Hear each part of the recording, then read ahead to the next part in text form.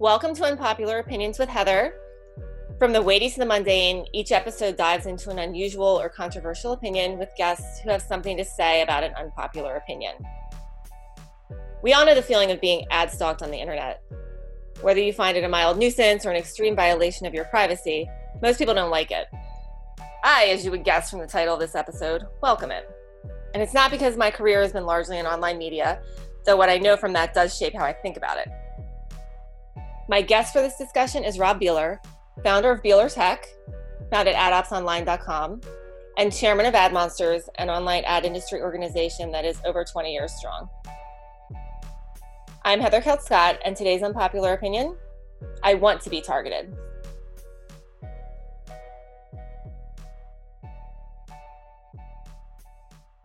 So my guest today is Rob Beeler, and Rob is what would you call yourself?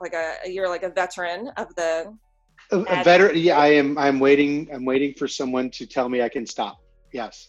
You give people awards for being veterans of the ad industry, but someone needs to give you an award for doing that.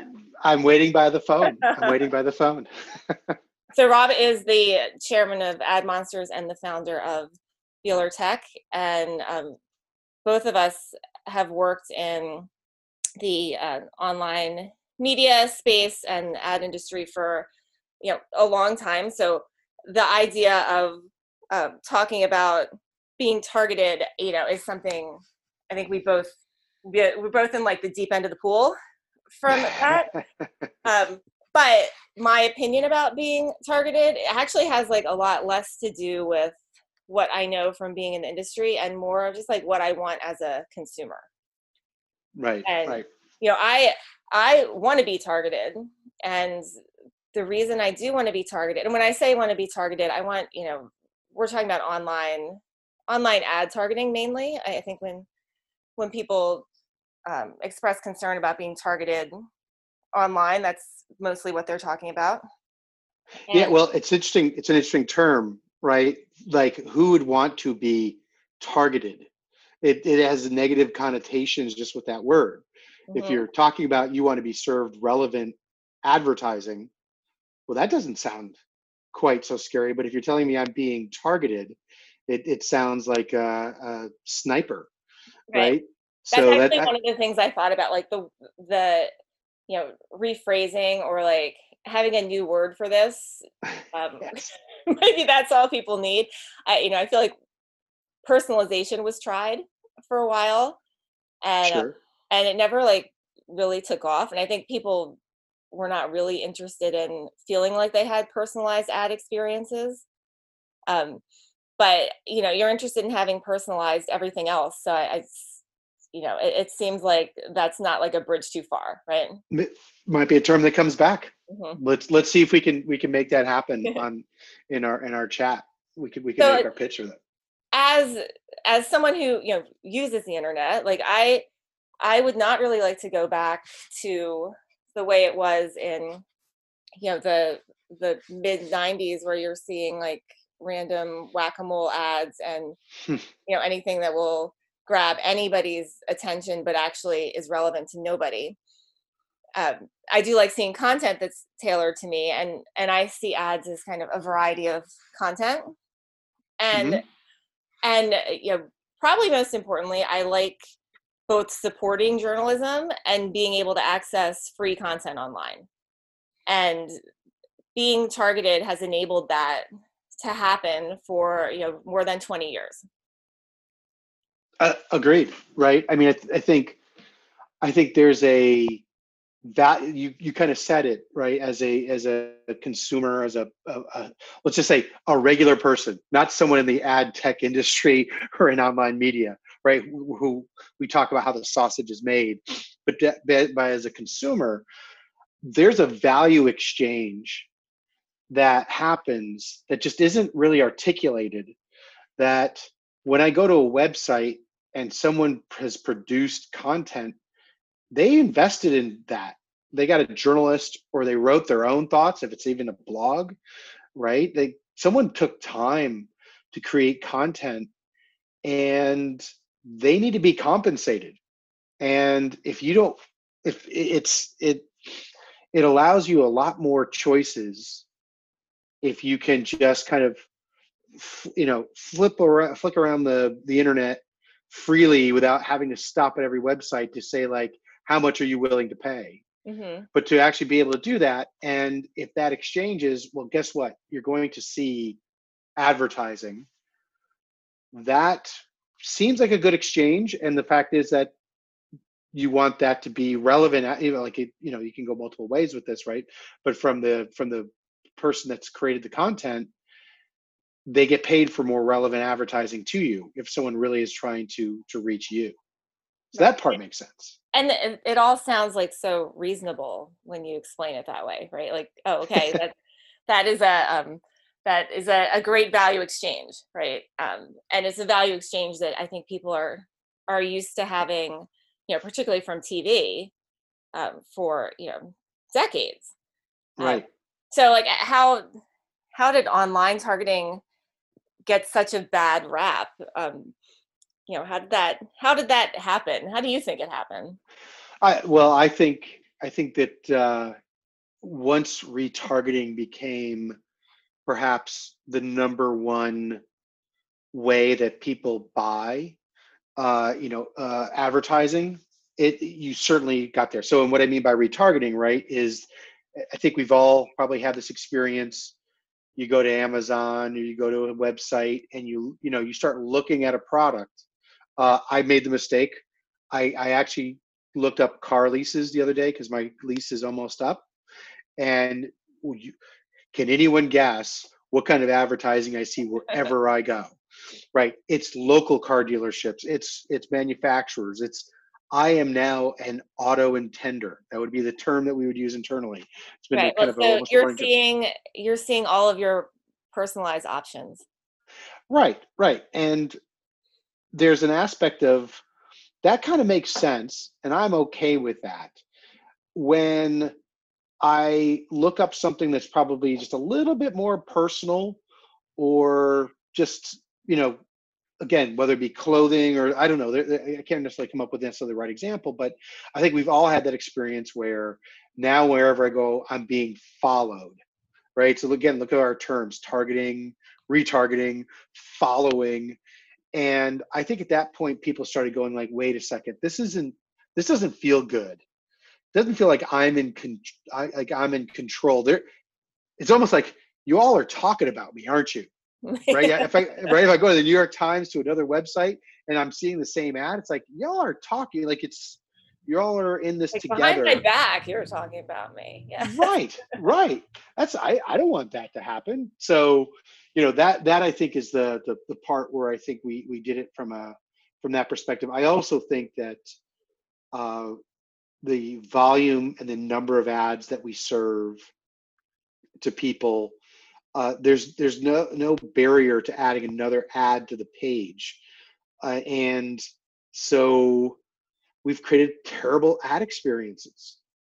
And so add a bunch of ads that seem to be following me around, and then I feel my fan on my phone, on my computer starting to kick in whenever I visit certain websites, and I'm like, come on, you're milking this way too much. The value exchange is no longer there, and there are websites I don't go to just because I know the amount of ads I'm going to see, and I don't want to go through that. I can find that's content I can find anywhere else. Now, there's content I can't find anywhere else that I go to, and I have to endure those experiences there. But I do so with gritted teeth. Like, you're making me go through the gauntlet Mm-hmm. of pop-up ads, and not pop-up ads, but like the video showing up at the corner, to all that stuff. Yeah. That just come on, stop it. Well, and the number of ads is not predicated on the cookie, but the fact that you feel like you're being followed is based on the cookie, which I should explain Right. what that is for anyone listening who might not know today what a cookie is. The cookie was created in the early 90s by a developer at Netscape, which Rob, you and I remember Netscape.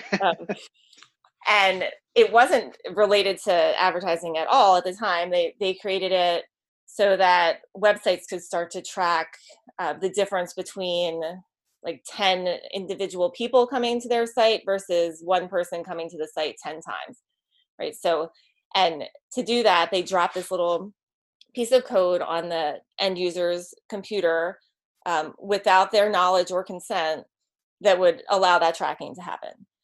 And when that started happening in, 94, I think it was, nobody, consumers really didn't know it was happening, and nor do I think they would have cared that it was Right. happening. But it was when the ad networks got involved and started using that as a way to track and target advertising across multiple sites and build this big business that you're talking about, that people started to like question, wait a minute, what's happening? Well, the one thing that I would add to that, just important phrasing, right, is you said that it's a piece of code. It's really technically a text file, right? Like it isn't like there's like when someone sets a cookie that they're setting a program on your computer. They're just setting a little file, like a little text file that that website can read, right? Or Right. someone can read. And if you were to go and find your cookies, you'd find a whole bunch of just gibberish in there, right? But those all tie to these other back end systems that sit there and try to figure out who you are and what kind of ads you've seen or what your experience is, how often you've seen an ad, all those types of things, Right. And, right? a user doesn't have one cookie, they have many, many, many, many cookies. Many, many. So when regular people started to get concerned about this, the industry started trying to respond, right? And so companies and then eventually governments were responding to those consumer concerns and introduced different ways for people to control what is being tracked about them online. And I want to run through kind of the what I see as three phases of this, and Rob, jump in with like all the color you've got on these Okay. phases. Um, so the first phase I think of is the industry, the advertising industry getting together around 2010 and trying to work together to give the consumer some choices around whether they were willing to opt in or wanted to opt out of targeted ad experiences through tools that would be given to them to control that experience. And those tools would be provided by the industry, really as a way for them to get in front of any potential regulations that would force them to do something that wasn't defined by them. So And and that was the minimal amount of effort as an industry we could have put in at that time, yes, right? and Right. the output of that whole effort, you still see it, right? And in inside ads, usually on the upper right hand corner, you can see a little triangle that is the ad choices icon that kind of is the window into all of those tools. I don't think most people, who use the internet know what that is or what to do with it. They may have accidentally clicked on it at some point, but I agree. It's again the minimal amount we could have done to inform people of exactly how this works. And so that wasn't enough. So companies individually started to make some changes to give people tools, and the first of these crosses like all browsers of ad blockers came came into the market, and anyone could download these browser extensions that allow you to block ads from appearing when you're viewing sites. And ad blockers have been around for a long time now. They have been like an industry nemesis, but like a consumer darling for years. But now it's estimated 25 to 30% of people use them. Apple with Safari is blocking most third-party cookies since 2017, and then as of a recent release, are blocking all third-party cookies by default. Mozilla Firefox is blocking all third-party cookies as of mid-2019. And then the most recent announcement was Google Chrome, which has the majority of the market, announcing it will phase out third-party tracking by 2022. And that kind of kicked in a lot of ideas for innovation from the industry that we can discuss in a bit. But yeah, I think that was the like tipping point. absolutely. And I think to, again, people that are not in the industry, this idea of what a third party cookie is, right, is the browsers are still going to allow a website that you work with to track how often you've seen an ad. You know, there are things that they'll be able to, they're on their own, they'll be able to do, you know, so in other words, a cookie is used by a website when you're buying something so that when you go to the next page, it knows what's going on, right? There's like certain information that's used in that experience. But the idea that some other company that which you wouldn't have any idea could sit there and place a cookie and then track all the stuff that you do on the internet, the browsers have decided that's no longer something the industry can do. And so that's a core piece to what a lot of this targeting is powered by. And so this is big. This change with the browsers is a really big change for the industry, which will have to decide how much of our old habits we want to hold and what are some of our new things. And I've got some ideas around that, but yeah, we'll get to that. Okay, and then the third phase, which is also a really big deal, was governments deciding to get involved and placing regulations on the industry. So GDPR is the General Data Protection Regulation for Europe. So this applies to EU residents, making collecting personal information require their consent. So it's opt-in. Opt-in means you have to explicitly, in practice, like you see this on a lot of websites now, like you'll see a little like panel come up at the bottom. It says like, I'm agreeing to allow you to collect, whatever personal information, and everybody then checks yes, right? So, so that's why you see that panel come up more now, because GDPR went into effect in 2018. So that's been around for a couple years. And even though it's just a European regulation, it hits people in the US because I think a lot of companies are just applying the same tracking and like technology to support it to everyone on their sites just to cover themselves. Then in the US, the CCPA, California Consumer Privacy Act, will begin enforcement this July. And, California is just one state, right, in the US, but it is a huge state, and it is kind of dictating, I think, what will happen with US overall. And it is not exactly the same as GDPR, but it does give the consumer certain rights. They define them as the right to know, the right to delete, the right to opt out, and the right for non-discrimination in pricing, regardless of whether you opt out. So that's going to be another layer that every company that is dealing with traffic in the US is dealing with. On CCPA, they're not even done yet. There's another more amendments coming to it, and other states are looking at all of this and coming up with their own variations. I think you're right that California is going to lead the way. It's GDPR set the thing for CCPA. CCPA is going to set up for the rest of them some idea of it. There's going to be more regulation in this area, and I think because inherently it's probably easier to run an office saying, I want to protect your privacy, and than the opponent saying, no, I don't want to fight for your privacy. Right? It just seems to be like oversimplification of this topic is such that you could just sit there and go like, do you want to have do you want to be private on the internet or not?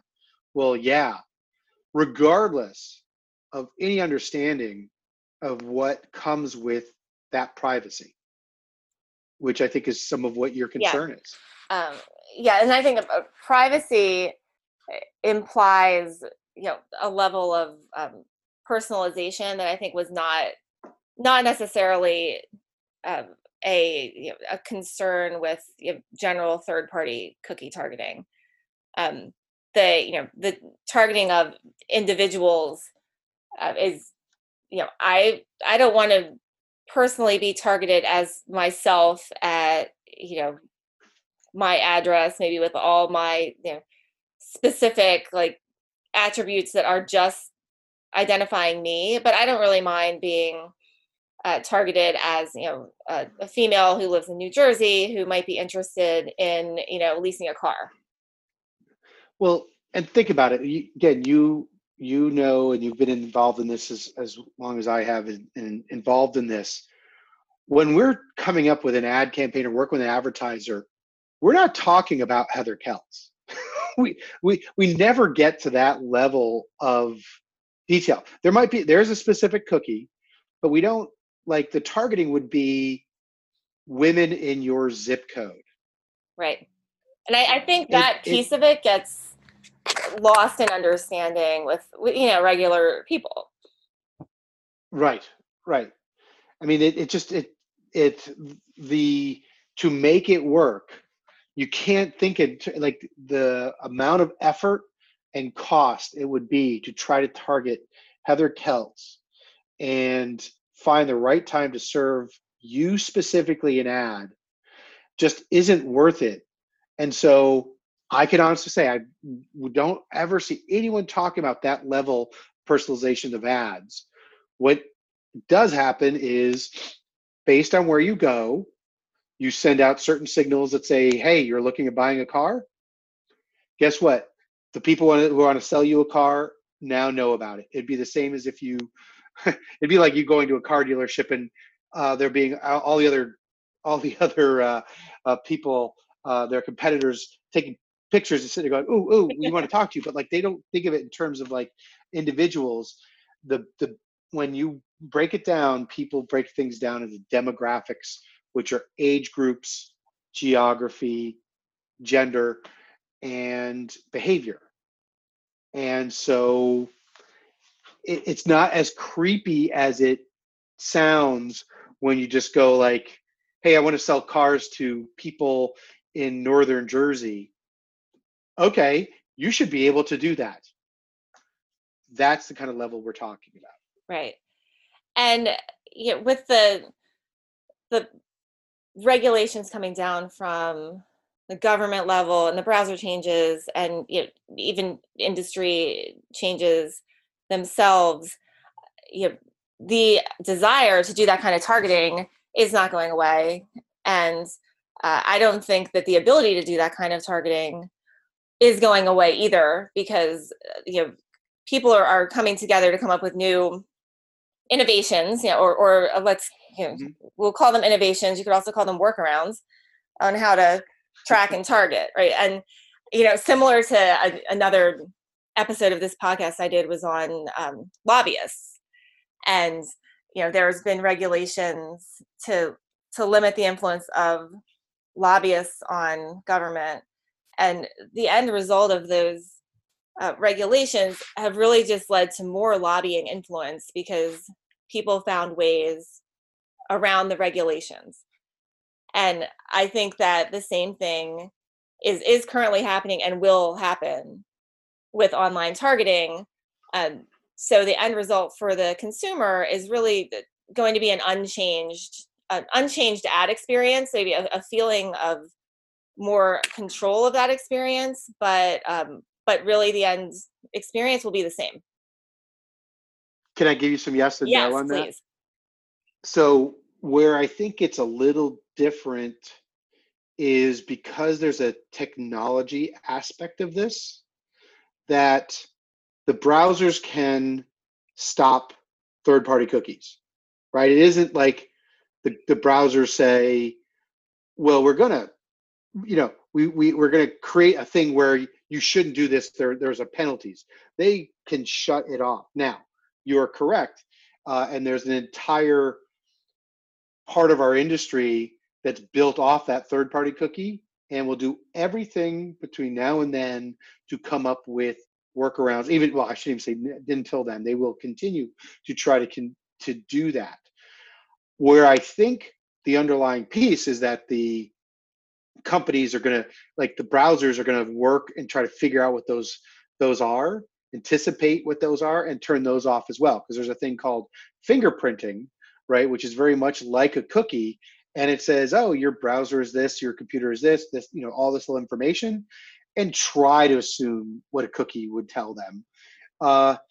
And they're going to work on ways to obfuscate that information, right? So there's going to be a continual arms race to try to stop certain aspects of this until we change the conversation, which is not my second point. My second point is that I think you're right that a lot of the experiences will be the same, in part because the big companies like the Facebooks and the Googles have enough information that they don't need the third-party cookie to provide those kind of targeted experiences. Yes, and that is one of my concerns for everybody that's not Google and Facebook, right? So if you're particularly like a small or medium size online publisher and you lose the ability to use the cookie for monetization, which was essentially to them almost like a free technology, right? Like they have partners that then could make them more money by using this free technology. They now are going to have to find a way to not use the free technology, but pay for probably an alternative solution through a new partner who will develop something that maybe they can use. But it will require them to pay for something they didn't pay for before, and a lot of those companies just won't be able to do it, and that will hurt their business and journalism. Yes, 100%. What in the fight for privacy, it is very much a hit on democracy, right?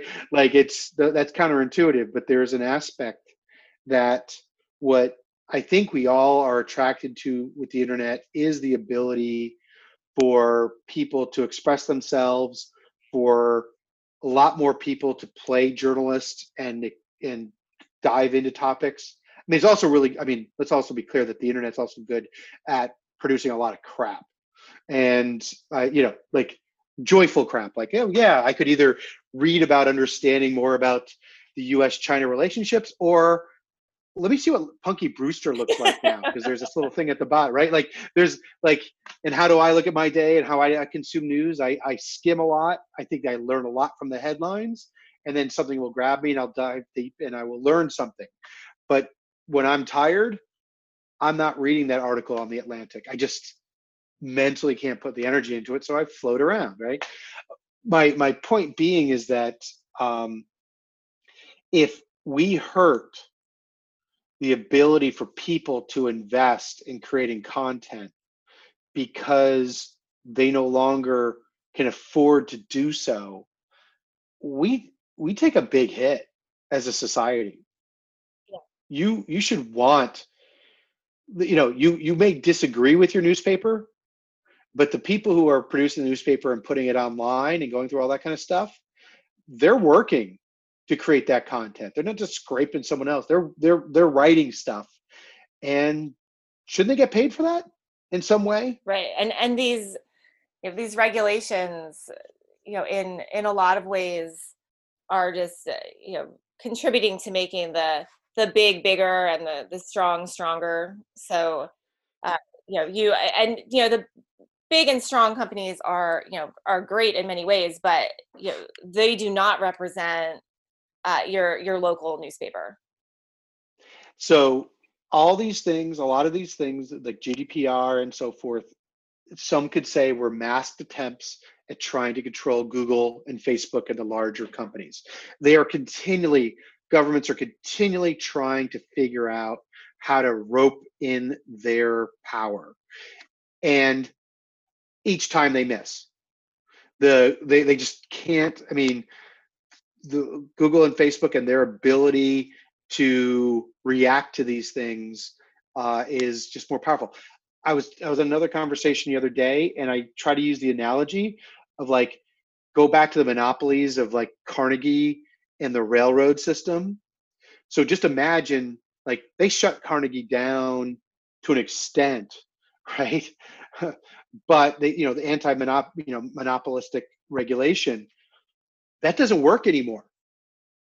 In this scenario, Carnegie is still in charge of all the railroads, and they really get to decide how much. And again, in the time that we're doing this conversation, it's being revealed that Facebook knew they were creating divisive conversations on their platform and saw that it was leading to more revenue.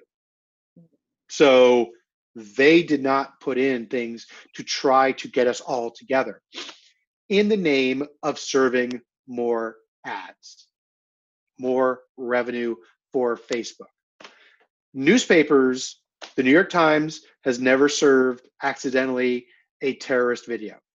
They've never sat there and gone like, oh, let's put up this video. Someone sent this to it. Let's just put it up there. And then, oh, crap, it's a terrorist's video, right? Of someone being beheaded or whatever. Right. Well, so someone will tell us. Yes. Yeah, right. The New York Times is fully responsible for what gets put onto its page and has to issue, obviously, there's corrections and whatever like that. The other ones do not. And there's a lot of this stuff that's really about, to me, more concerning than targeting is the way that these companies have disrupted information flow in the name of selling ads and advertising. They're giving it a bad name, that more than it.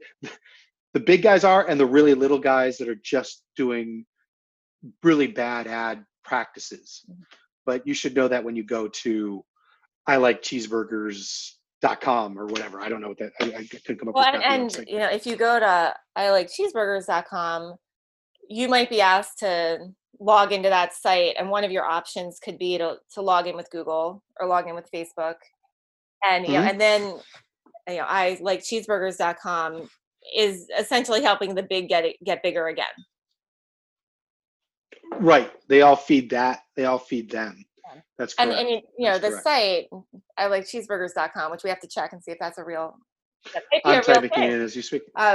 They're using the login features of Google and Facebook because there is some, they do see some value in it. It's saving them the need to spend some resources on technology to support that login experience. But the longer term impact is not helping them as much as it is helping the Google or Facebook. Right.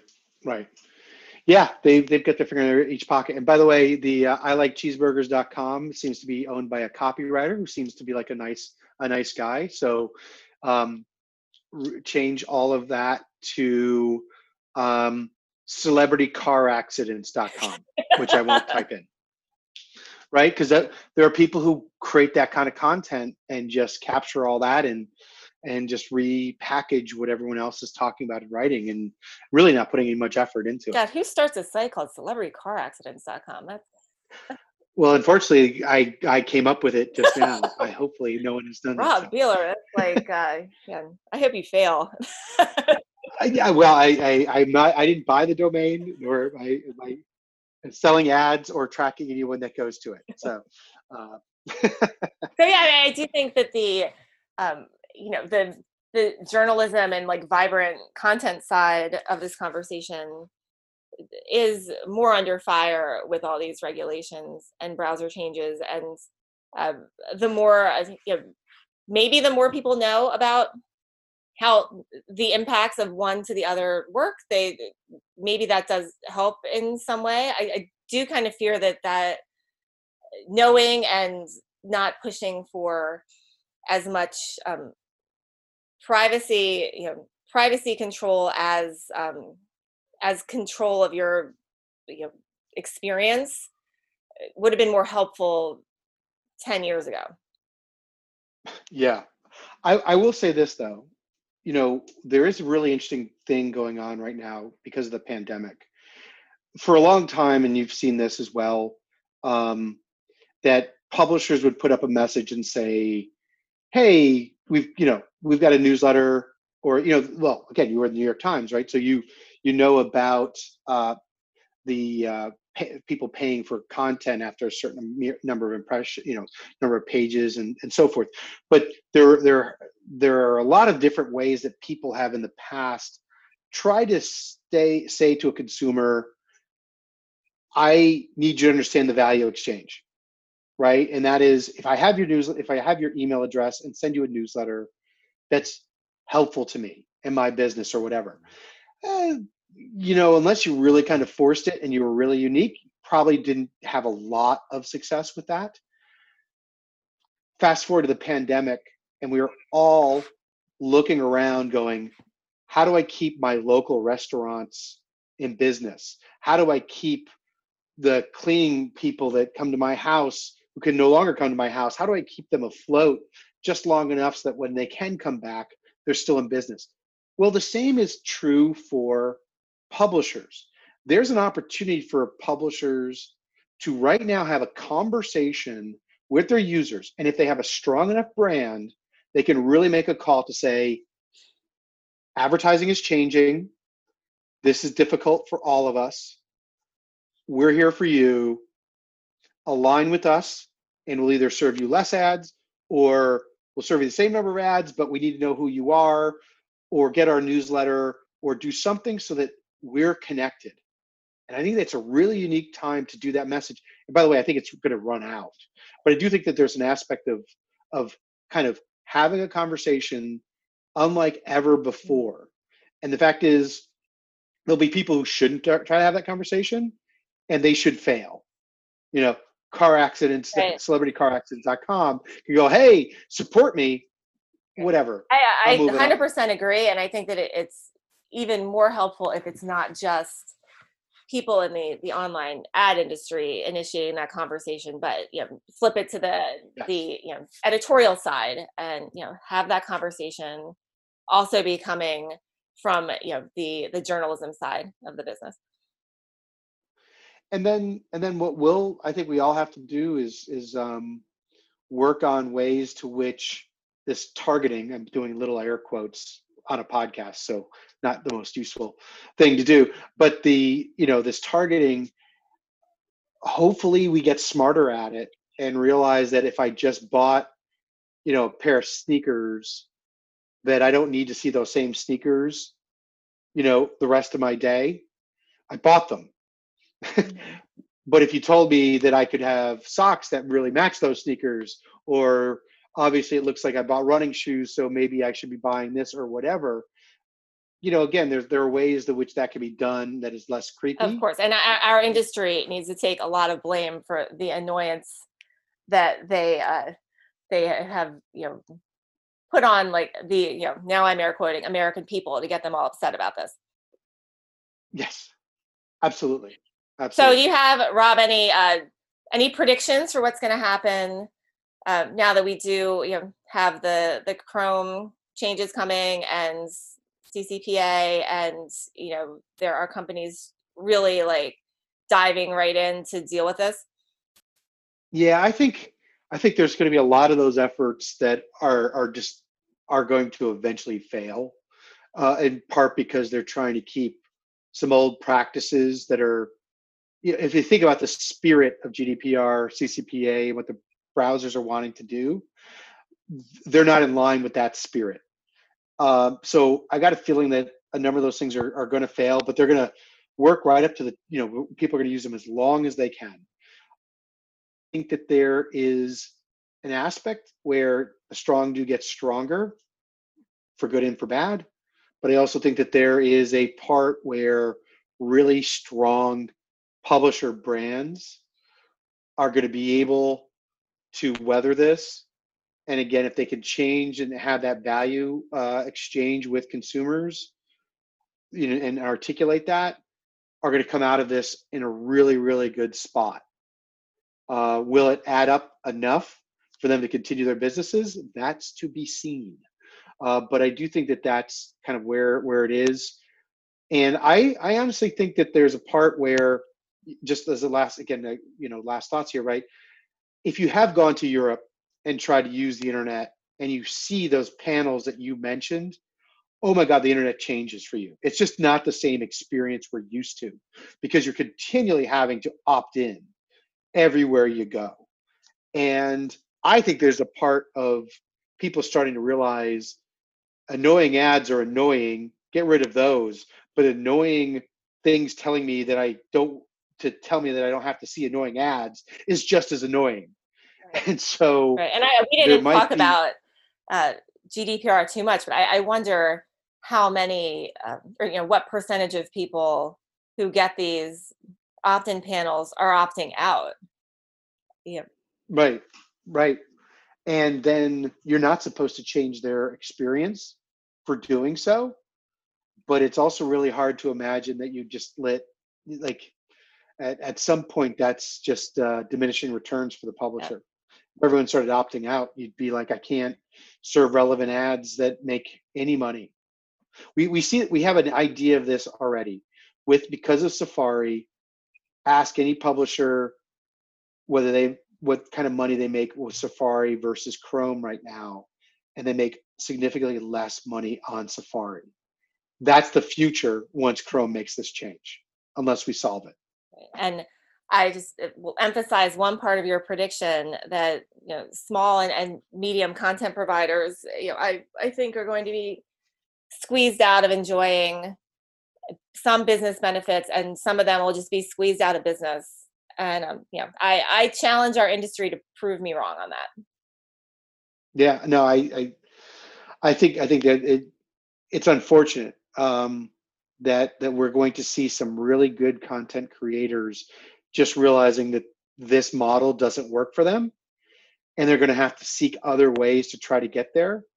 And maybe we need to explore all of those as well. I mean, I do think that I think, and again, something that was announced today is someone that's a major journalist in our space of online advertising is leaving a major publisher to go on their own. And I'm really kind of curious as to how all that adds up for them. Mm-hmm. But if the platforms allow them to make enough money, then that could be really, really interesting. I just not sure the numbers add up. Right. Yeah. All right, Rob, thank you so much for joining me for this. So I'm going to say, I think we both agree that we want to be targeted. Yes, I will sign up for that. Thanks for listening to today's Unpopular Opinion. I want to be targeted. Rob mentioned our collective desire to support local restaurants in part of our conversation. If you want to hear a discussion about how the Grubhubs and Uber Eats of the world are making that harder, check out a previous episode of this podcast called Yesterday's Startups Are Killing Today's Restaurants. And I mentioned lobbying in part of the discussion. There's another episode called I Want More Lobbyists, if you're interested in that. If you have an opinion on any of these topics that you'd like to share, or want to tell me how much you disagree with me, or want to get in touch with me about another possible topic, email me at unpopularopinionswithheather@gmail.com. Follow this podcast on Spotify or wherever you get your podcasts, and see you next time.